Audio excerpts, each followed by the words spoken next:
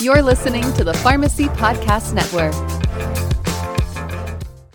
Welcome to the PharmD Money Podcast, where certified financial planner Derek Delaney brings financial education and observation to help pharmacists navigate their most important financial questions.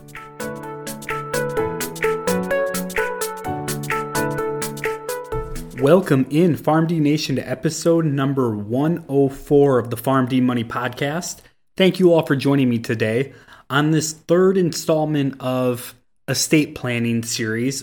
On this podcast, we're going to dive into a topic that a lot of people are probably familiar with as far as the terminology, but are unfamiliar with how it actually works and how it could be applied to their specific life.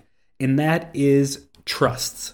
So a lot of people are familiar with trusts, especially when they think about estate planning, where they go, well, I need an estate plan. I need to make sure that if I die, my kids or whoever beneficiaries get what I want them to give in the most efficient form as possible. And a lot of people's minds jump right to a trust and calling up an estate planning attorney and getting a trust created. And that's not to say that that is the wrong move. It's just you want to understand what trusts can actually do to give you a better idea of if it's the actually appropriate estate planning tool you should be using given your financial situation. So in this podcast episode, we're going to take a deeper dive into trusts and hopefully provide some light on if it is an estate planning tool you should be using or not, or potentially use in the future or not. But before we jump into that, I want to just give a brief overview of what a trust is.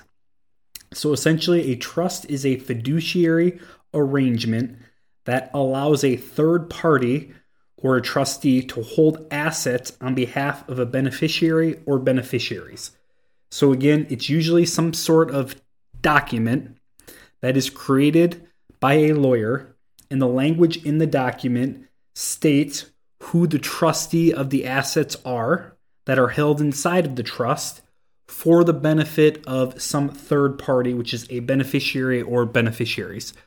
So long story short, you could create a trust. The trust is a paper document. Inside that paper document, you will outline what assets of the trust go to who or when, or whatever other stipulations are listed inside of there. And the individual or persons who are designated to carry out those wishes are the trustee of the trust. So there could be multiple people involved when it comes to creating a trust document and when it comes to executing on the purpose of the document for which it was created to begin with. So the big benefits of a trust are, one, the biggest, in my opinion, is the assets that are held inside of the trust avoid probate. So you don't have to go through the long and potentially expensive process of distributing those assets through probate, which we talked about in a podcast prior. It's an easy way to control your wealth. It also is a way to provide greater protection to your legacy, and it allows you more privacy when it comes to your assets compared to going through the probate process.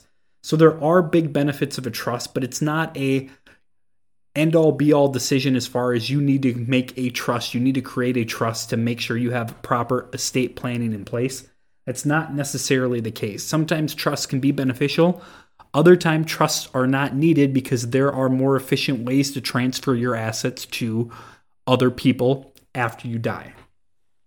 What really gets a lot of people confused, in my opinion, based off of conversations I have had when it comes to trusts and are trusts appropriate for your certain situation, is just the sheer volume of the different types of trusts out there and what they serve as a purpose for the individual circumstance they're applied to.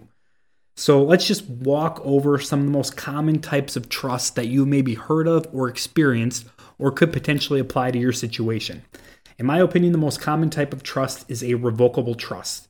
And essentially it's set up where the grantor, so the individual who has the assets that they want to put in the trust, lists themselves as the trustee, which allows them to remain in control of those assets and the trust outright. So if I were to create a trust and it's a revocable trust, I would still own the assets. I would still remain control of the trust.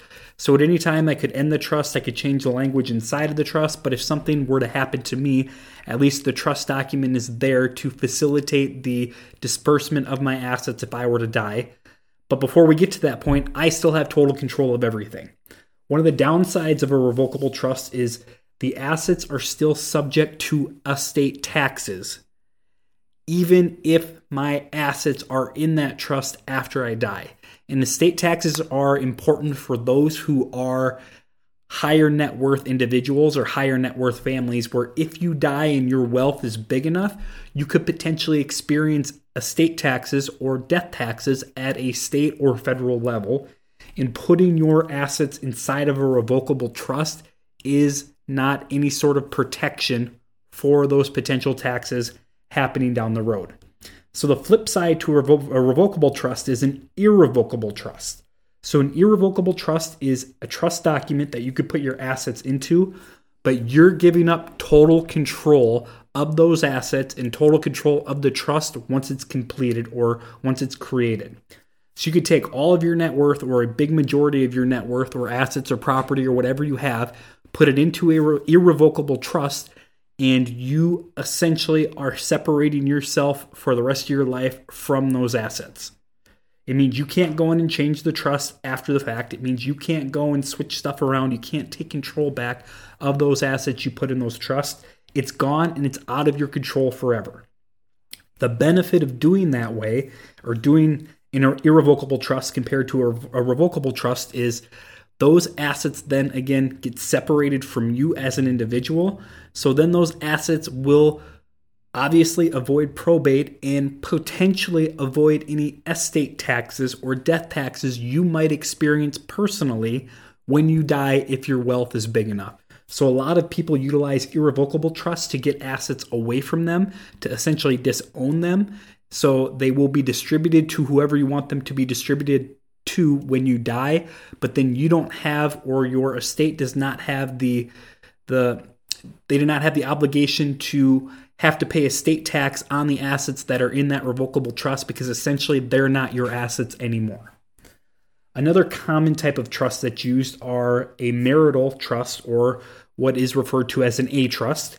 So maritable A trusts are designed to provide benefits to your surviving spouse.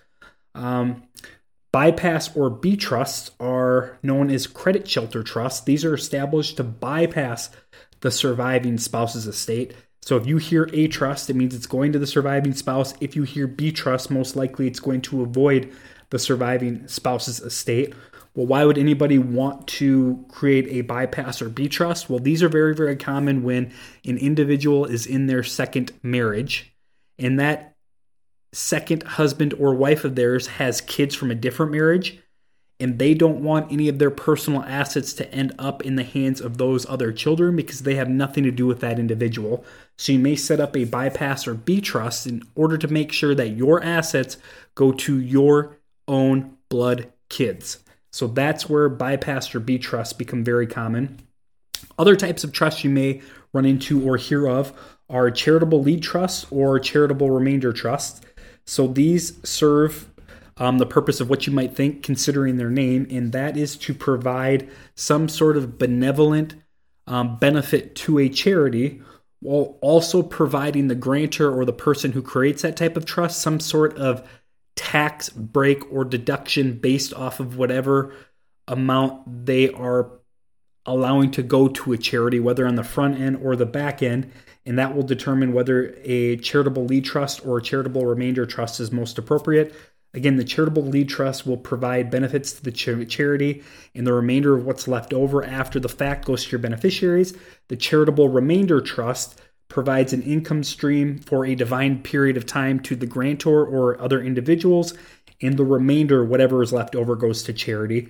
And then again, with both of those, you get tax deductions, which makes charitable lead trusts and charitable remainder trusts appealing to certain individuals. And then finally, the last type of trust you might run into is an irrevocable life insurance trust, or coined more commonly as an ILIT. ILIT, Irrevocable Life Insurance Trust. So this trust, again, you may recognize the irrevocable word in there, and that's very, very important. This type of trust is set up with a life insurance policy involved.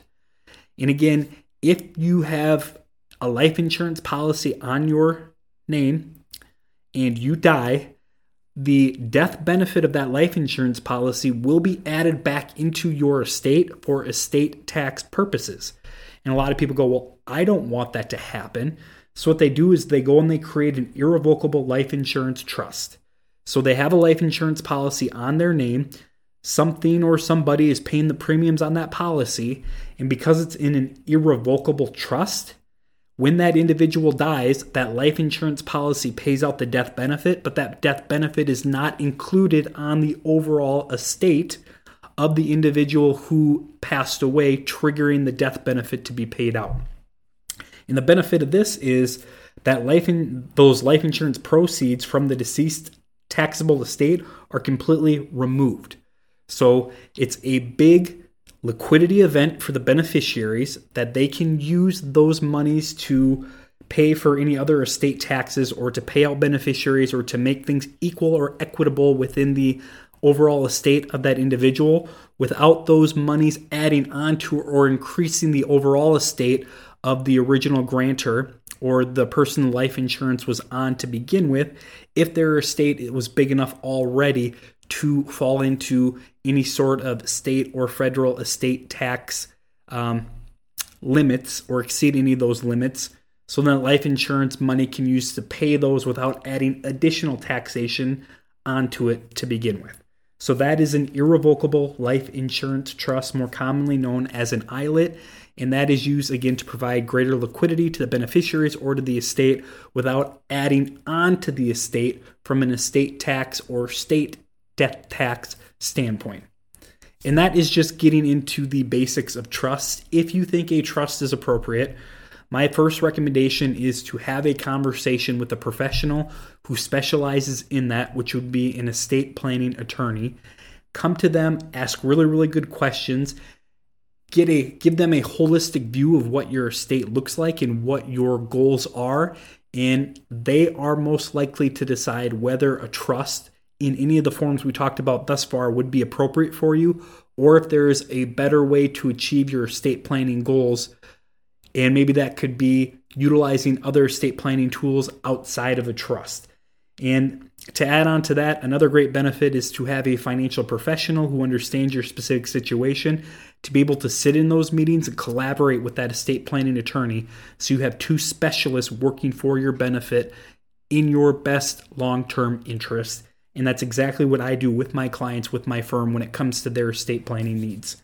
So there you have it. That's just basic trust information, education. I hope it provides a little more clarity about how trusts are used or utilized within a person's estate plan and the different types of trusts and how they're utilized. So if you ever come across that information again, hopefully it can spur a little bit of reminder in your mind that, hey, this trust does this, it does or does not apply to my specific situation, so I do or do not have to pay attention to the rest of this conversation or the rest of this article or the rest of this podcast of them talking about that specific situation.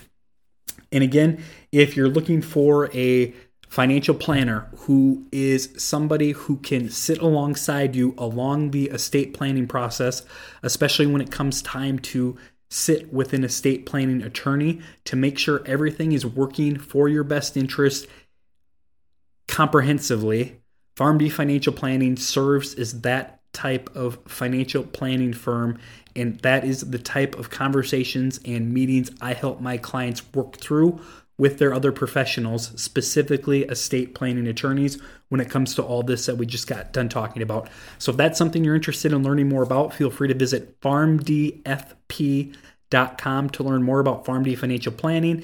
And if you'd like, you're welcome to schedule a free consultation to discuss this or any other financial needs you have further or more in depth. And again, that is a completely complimentary process, and it takes usually 15 to 20 to 25 minutes. So you really have nothing to lose in that regard. So feel free to head to my website and schedule that at your convenience. Finally, until next time, PharmD Nation, be well. The PharmD Money Podcast is not intended to be tax, legal, or investment advice. All opinions expressed on the show are for informational purposes only and should not be relied upon for tax, legal, or investment advice.